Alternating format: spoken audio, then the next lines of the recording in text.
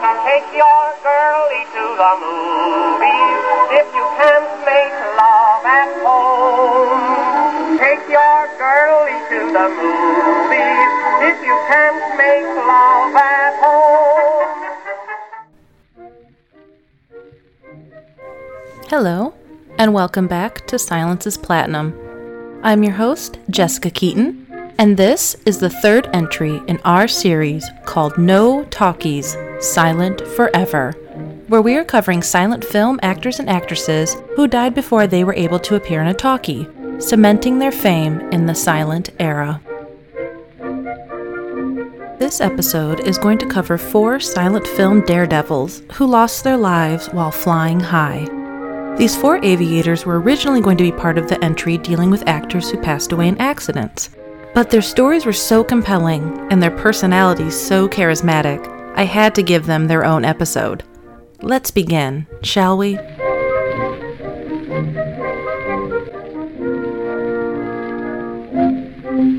Sidney Rankin Drew was born on September 19, 1891, in Manhattan. He was the only child born to actors Sidney and Gladys Rankin Drew. If you're thinking these names sound kind of familiar, then you're on the right track. The Drews are linked to Hollywood royalty, the Barrymores. Lionel, Ethel, and John Barrymore were first cousins of Sidney. This makes him the first cousin twice removed from actress Drew Barrymore. In 1914, when Sidney was a teenager, his mother Gladys passed away. Later that year, his father married actress Lucille McVeigh, who was only a year older than her new stepson. Lucille soon joined her new husband in the Mr. and Mrs. Sidney Drew Act, pretty much jumping right in the shoes of the previous Mrs. Drew. Mom and Dad didn't want their son to go into show business, so they sent him to military school in hopes of preventing it, but the strict atmosphere didn't do anything to suppress the acting gene. Sidney would make his film debut in a 1913 short called The Still Voice, which also starred his father. In the film, Sidney was billed as Sidney Rankin Jr. Throughout his career, he would also use the names Sidney Drew or S. Rankin Drew. His career just wasn't spent acting. He also directed around 14 films. And on top of acting and directing, he also wrote screenplays and scenarios for 4 films: The Reward in 1915, The Suspect in 1916, The Belle of the Season, and Who's Your Neighbor, both in 1917. The Belle of the Season would mark his final film appearance.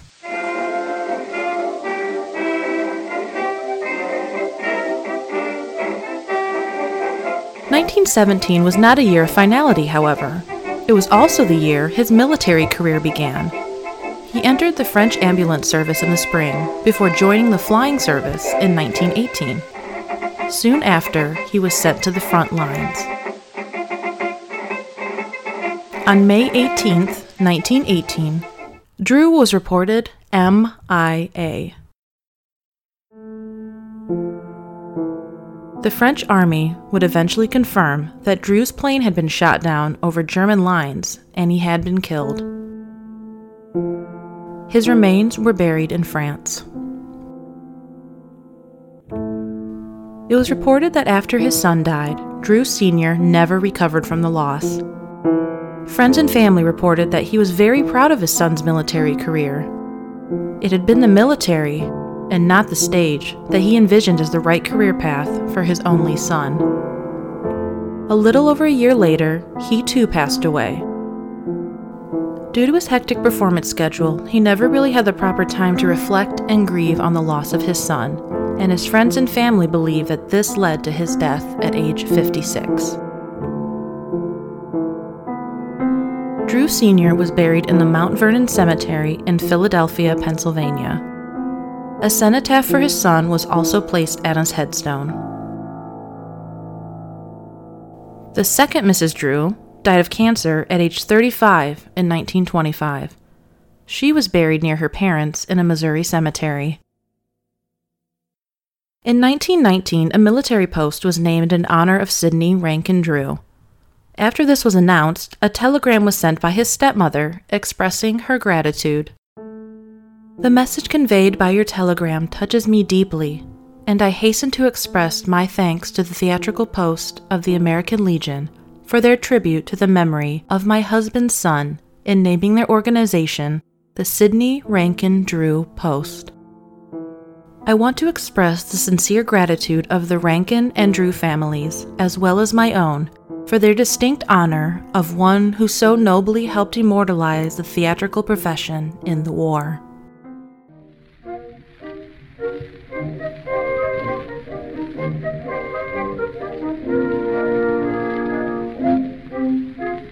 Ormer Leslie Locklear was born on October 28, 1891, in Greenville, Texas. He was the third of 9 children born to James, a carpenter, and his wife, Odessa Lula Wood Locklear. Sadly, 2 of Ormer's sisters, Nonetta and Ola, died in 1912 from pneumonia, just 4 days apart.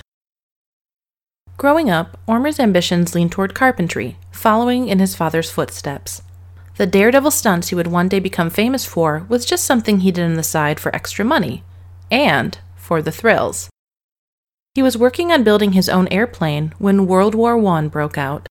He enlisted in the military as a flight instructor and was actually one of the few that would make repairs to the airplane while they were still in flight. It was during his stint in the military that he saw his first barnstorming show, and he thought, I can do that too. After leaving service, he joined a barnstorming show, and soon after, he and a few of his friends were able to raise money to purchase their own airplane and create their own show. While performing a show at an airfield owned by Sidney Chaplin, the brother of Charlie, the young daredevil was offered stunt work for a film that would actually end up being a starring vehicle for him. 1919's The Great Air Robbery was a Universal film release that Carl Laemmle, the head of Universal, wanted to serve as a way to highlight Locklear's aerial stunts that were starting to create a buzz. To help promote the film, Ormer performed one of the most daring stunts that was portrayed in the film. For the stunt, Ormer would walk from one plane to another with both planes in flight, without a parachute. Newsreel cameras were on hand to capture the amazing feat and help to give audiences a taste of what this upcoming movie had in store. The film was quite popular, and many, including Ormer, thought there would be a follow-up. But nope. For reasons unknown, Laemmle refused to option a sequel, prompting a lawsuit against Universal by Ormer for $25,000. Unfortunately, Ormer's second film would also end up being his last. On August 2nd, 1920, and the last day of filming for The Skywayman, the film cast and crew were working on some night shots on an oil field in La Brea, California. Ormer, along with his friend and fellow daredevil, Milton Skeets Elliott, were set to perform a stunt that involved their airplane nosediving into the ground before pulling up just in time to avoid collision. I have heard a couple different versions on who in fact was in the pilot's seat. I had always assumed it was Ormer, because that's what generally has been passed down. However, I've also read in contemporary articles that Skeets Elliott was the pilot, and Ormer was his co-pilot. Either way, the plan was for the lighting crew to cut the spotlights so that the pilots could see the ground and pull up out of the nosedive in time. However, for some reason, the order to turn the lights off was not followed, and instead of pulling up in time, the plane crashed straight into the ground and burst into flames. Both pilots were killed instantly. Ormer was 29 years old, and Skeets was just 26. The cast, crew, and scattered spectators on set were understandably horrified at what they had just witnessed. Ormer's girlfriend at the time, actress Viola Dana, would recall the event during a 1980 interview for their amazing documentary called Hollywood. I guess there was practically nothing left of him because those jennies, you know, they were very fragile. Somebody picked me up I started to run for the plane, and somebody said, grab her and take her home. And I guess I was just kind of crazy. I couldn't believe what had happened. And when you're young, those things are very shocking. I don't even like to talk about it. According to an article in Talking Screen magazine, Ormer was originally supposed to do the stunt solo, telling Skeets, "I'll take her up, you stay with the girlfriend." However, at the last minute, these plans changed, and the two men both boarded the airplane. Ormer was buried at the Greenwood Memorial Park and Mausoleum in Fort Worth, Texas, next to his two sisters. His funeral held in Hollywood included a blimp and a squadron of jets dropping roses down upon the procession. Skeets Elliott was buried next to his father at the Forest Cemetery in his hometown of Gadsden, Alabama. When asked to comment on her son's death, Odessa Locklear would tell reporters that she felt Ormer's death was just a matter of time. A friend and fellow pilot, Shirley Short, spoke to the Waco Tribune a few days after Ormer's death and alluded to the fact that Ormer may have had a premonition about his premature death. For more than a year, we were together doing stunts. During that time, Locklear laughed at the idea of danger. Until about a month ago. It was shortly before I left him that he became depressed and told me several times that he would get knocked off this summer. It worried me because it was so unlike Locklear. In true Hollywood fashion, the decision was made to rush the post-production and the release of The Skywayman in order to capitalize on the sensational death of Ormer Locklear. The film was released on September 5, 1920, to rave audience reviews, but mixed critical reception. In the September 1920 issue of Motion Picture News, a review was published saying, "The late Lieutenant Ormer Locklear and his trusty aeroplane fly through a great part of this picture. We think, however, that their stunts are going to be a trifle disappointing to the public, who, knowing of the star's death, are likely to expect something absolutely reckless and look for a new record in screen daredeviltry." The same critic offered suggestions to anyone thinking of purchasing the film to show in their theaters. "It's probably just as well not to mention too bluntly the death of the star while making this picture, as some people will feel resentment toward the producers." Fox Film Corporation, the studio behind the film, claimed that they gave 10% of the film profits to the Locklear and Elliott families. It was also rumored that the studio included the crash footage in the original release of the film, but the footage, as well as the movie itself, have vanished. Yes, I hate to say it, but this film is sadly one of the many lost silent films. Ormer was married once, to Ruby May Graves, in 1915. Ruby did not approve of his daredevil stunts and wished he could do something less reckless. Although the two would remain married until his death, the marriage was not a happy one, and they tended to lead separate lives. Even though he was still legally attached to his wife, that didn't stop Ormer from seeing other women. His most frequent and famous paramour was actress Viola Dana. Viola would give details of what dating Ormer was like in the 1980 interview, again from the Hollywood documentary. I looked at this great big handsome man, and he looked at me and he said, "Would you like to go up with me?" I said, yes, I would. I'd love it. And he had green eyes too, and I want to tell you, we looked at each other and up I went with him in one of those old Jennies. I afterwards found out, well, that was it. I guess we fell in love immediately. Done everything in a plane that's to be done. Loops, one day we did something like 25 consecutive loops and spins and barrel rolls, and we'd go under between telegraph poles under the wires and chase our friends down Hollywood Boulevard. If we saw them, I'd carry a bunch of old lipsticks and we'd that's how low we'd fly. We'd throw them down, and then you could see them look up and say,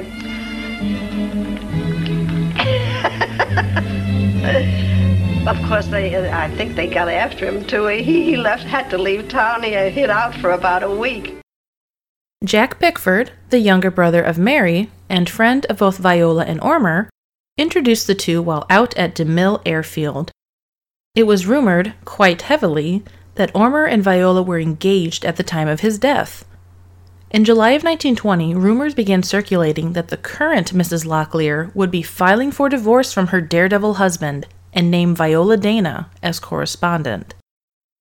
When approached by a reporter in San Francisco with this information, Ormer was caught off guard.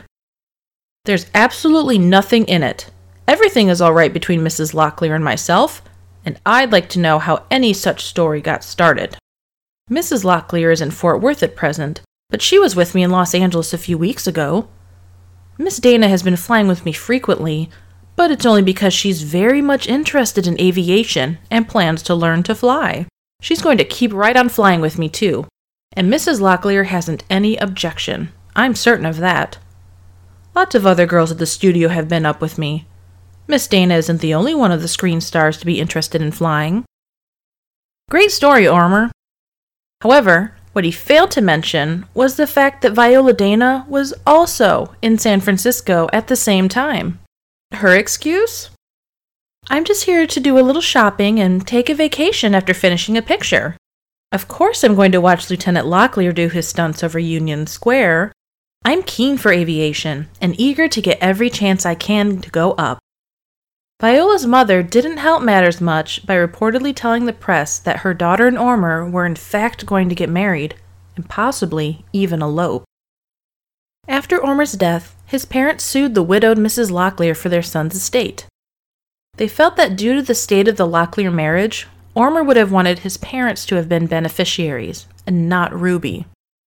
The family also reportedly had a will written up by Ormer, which gave his parents and brother Osman each $5,000. His wife was not mentioned at all in the document, and she, of course, said the will was a fake. Thankfully for her, the judge agreed, and it was thrown out.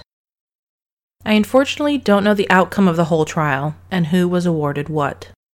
There was also a case filed either for or by Ruby Locklear in regards to the fact that she considered her husband's death an on-the-job accident.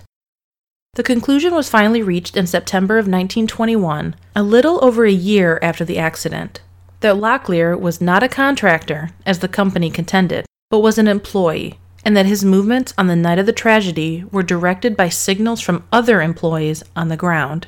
The widow Locklear was granted around $5,000 from the State Industrial Accident Commission.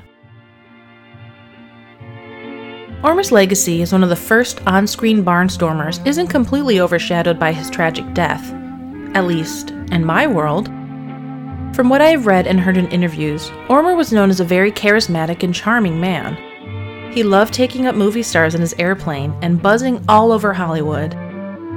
Actress Leatrice Joy was also a part of the 1980 documentary Hollywood, and would recount how she used to avoid Ormer on the studio lots because she was scared he would try and convince her to go flying with him. She eventually relented, and Ormer made sure to perform all kinds of tricks, dips, and dives with the young lady hanging on for dear life. Ormer had a trick that he called the Locklear Bounce, where he would ricochet off the roofs of various buildings, most famously, Hollywood sound stages. You can see why Leatrice did her best to avoid him. Actress Louise Lovely, who appeared with Ormer in The Skyway Man, would speak about her co-star a few years after his death, saying, "He was a true American gentleman, a daredevil who knew the meaning of danger, but did not fear it. A fine man," using fine in its best sense. At the time of his death, he seemed to have so much positivity happening in his life. He had just created his own production company, called Locklear Productions, but sadly, he died before any films could be released. Earlier, in 1916, Ormer performed with the legendary Harry Houdini.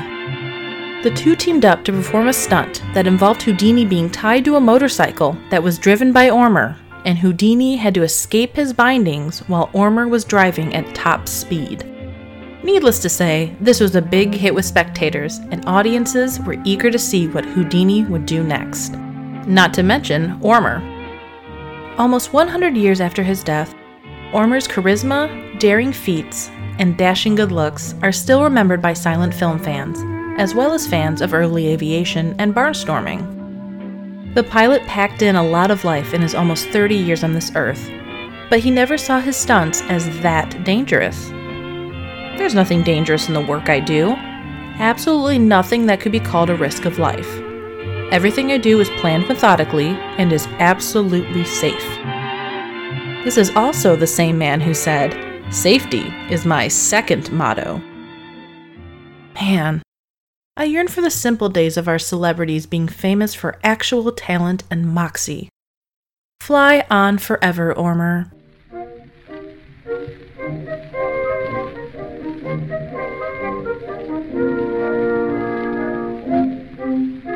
B.H. DeLay was born Beverly Homer DeLay on August 12, 1891, in Alameda, California. He was the only child born to Charles, who worked as an engineer in the mining industry, and his wife, Matilda Schutz. He reportedly came from a family that had been in the entertainment industry for almost 100 years. As a student at both the University of California and the University of Heidelberg in Germany, DeLay studied engineering. He worked briefly as a race car driver before buying and running his own airport. This is what would lead him to being involved in the motion picture industry. DeLay made his screen debut as a stunt pilot for the 1921 Fox film short, The Baby. Later that same year, he appeared again as a stunt pilot in the Larry Samon vehicle, The Bellhop. DeLay's only film that he was actually cast as an actor, albeit as an aviator, was 1922's Skin Deep, a Thomas Ince production that starred Milton Sills and Florence Vidor. Although he may have only been credited in 3 pictures, his stunt work appeared in over 50, just without credit. DeLay deserves to be remembered for being the first stunt pilot to perform stunts that are used in films even today. He was the first to leap from airplane to train, and train to airplane, the first to jump off a horse to a plane, and the first to go from car to airplane. He also had the distinction of being the first stunt pilot to knock down a building with an airplane. DeLay Airfield in Venice, California was the first to have an airport with lights, and also, DeLay was instrumental in creating the first aerial police force. It's no wonder that DeLay was known as the father of professional motion picture aviators. What really attracted DeLay to the movies was the spotlight it put on his first love, aviation. He loved to barnstorm and to perform stunts for the cameras. One of his most popular stunts was throwing the first pitch at baseball games, while in the air. He also would drop flowers into the ocean in memories of soldiers lost in the war, and was part of the air funeral procession for fellow barnstormer Ormer Locklear's funeral in 1920. On July 4th, 1923, DeLay was performing stunts at Ocean Park with his friend, aviator R.I. Short. DeLay was in the middle of performing a loop-the-loop when the wings of the plane folded back, sending the aircraft nose first into the ground. Both aviators were pulled from the plane before it burst into flames, but both died from impact-related injuries. DeLay and Short were both 31 years old. Once the plane was extinguished, the remaining wreckage could be examined to determine what caused the tragic crash. It was soon discovered that the plane had been sabotaged. The pins holding the wings were found to be a smaller size than what they should have been. The pins were supposed to be 1/2 to 3/4 of an inch around, but the ones found in the wreckage were only 3/8 of an inch. Unfortunately, due to the plane catching fire, any further evidence of sabotage was destroyed. Who would want to bring down the famous Daredevil? Well, he seemed to have enemies, but who they really were remains a mystery. In 1921, DeLay and his associates had to go to court in a dispute over the ownership of DeLay Airfield. A man named C.E. Fry claimed that he had bought the airfield, but could offer no proof. So, to piss off DeLay, he had some of his henchman buddies install posts around the airport so that planes couldn't take off. After DeLay had the posts removed, Fry again sent his men over to dig trenches, again to prevent the planes from taking off. Fry would eventually end up in jail, and it would be verified that DeLay had in fact been the one to have legally purchased the airfield in 1919. An even scarier incident, just days before the accident, DeLay was walking across the Santa Monica airfield when shots were fired. The Star-Tribune in Minneapolis, Minnesota posed the question, did B.H. DeLay, the well-known aviator, lose his life July 4th as a result of the first aerial murder plot? Well, it seems so. Newspapers reporting his death mentioned that he left behind a widow, Juanita, but according to a 1922 article in the LA Times, the couple were at the very least separated. According to the article, DeLay was behind in alimony payments and owed his estranged wife around $120. Juanita DeLay was attempting to get a bench warrant issued for her aviator husband, but was told that this situation had not gotten that serious. It seems as though the couple was still legally married at the time of his death, even if they were separated. DeLay also left behind 2 young daughters, Patricia and Beverly, who were around 8 and 3 years old at the time of their father's death. Beverly DeLay would work briefly in show business, both on screen and on the stage. She even attended high school with Judy Garland at Hollywood High for a time. Like Ormer Locklear, B.H. was, and is remembered as being a charismatic daredevil, enjoying his fame during the exciting early years of both aviation and film. Not only did he cheat death on a number of occasions, he also rubbed elbows with such Hollywood stars as Douglas Fairbanks, Ruth Rowland, Will Rogers, and Tom Mix. Even though his legacy is marred, if not amplified, by his tragic unsolved death, B.H. DeLay should be remembered as a true daredevil who paved the way for action movies for years to come, one loop-the-loop at a time.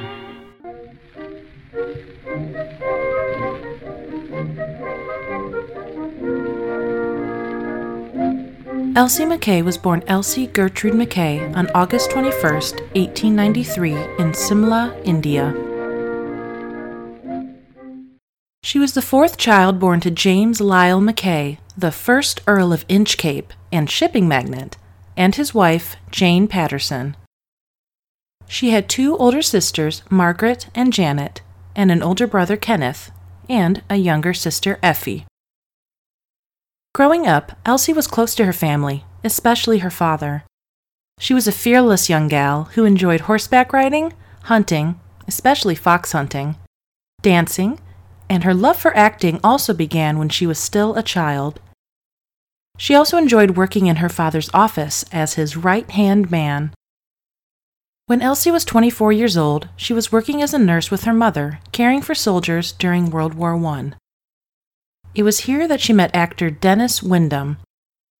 The two would be married in May of that year, much to the dismay of her father. James McKay was livid that his daughter married an actor against his wishes, so much so that he disinherited her. In fact, when her younger sister Effie was married in 1920, McKay forbid her from inviting Elsie to the wedding.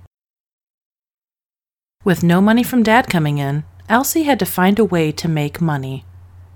She decided to take to the stage in order to turn her passion into a career.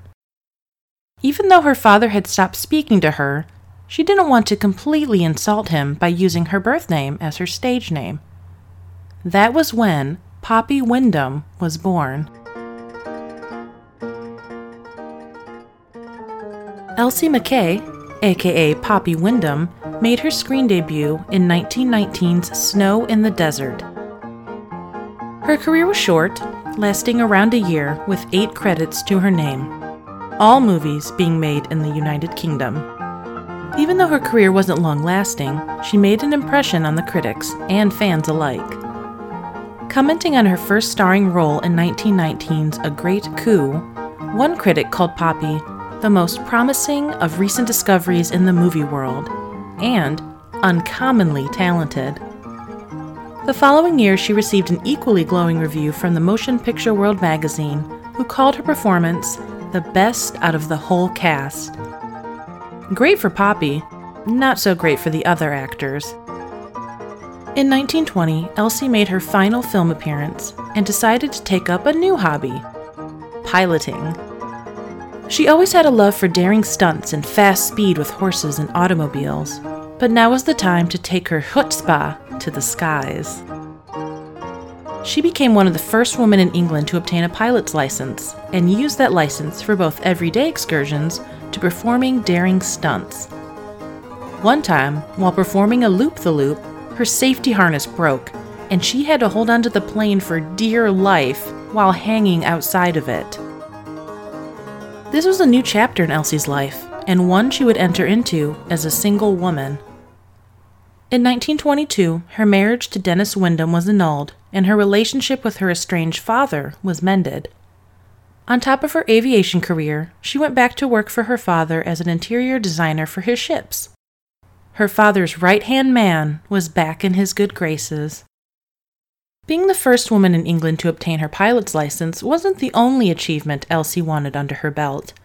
She wanted to be the first woman to fly across the Atlantic Ocean. The trip was quite an undertaking, and Elsie didn't want a lot of hubbub around the flight. In fact, she didn't want her name even attached to the flight until after it had been completed. One of the reasons for this was because she had just mended the fences with her family and didn't want anything to upset or worry them, and doing something as momentous as this would cause unnecessary stress. So, as her family and the press knew, the only pilots who would be crossing the Atlantic were Walter Hinchcliffe and Gordon Sinclair.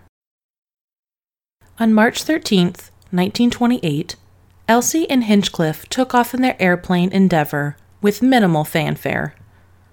The press still assumed that Gordon Sinclair was the pilot accompanying Hinchcliffe on the flight. When a few found out who it really was, Elsie threatened to sue them if they leaked any of it until after she took off. The Endeavour took off without incident, and at least 2 eyewitnesses would spot the plane in the sky. But shortly after, the plane just vanished. The only evidence ever found were a few pieces of plane debris that washed up on the shores of Ireland roughly 8 months later. Authorities assumed that the Endeavour went down somewhere in the Atlantic Ocean. Elsie's parents were in Egypt when they heard that their daughter's plane had been lost. They didn't believe the reports at first. Their daughter would be joining them in Egypt in a few days. She couldn't have been in that airplane. This is what they tried to tell the press, and themselves. After Elsie's death, her family saw to it that their daughter's name would live on, even after her tragic death at the age of 35. A church on an estate in Scotland owned by her father has a stained glass window dedicated to Elsie. There's also a memorial in the garden, spelling out Elsie in rhododendrons. She even has a street named after her. Obviously, the most famous female pilot is Amelia Earhart, but it's important to remember those who flew before her, like Elsie. It sounds like her home country is ensuring that she won't be forgotten. And now you too can say you know of another famous female pilot who disappeared.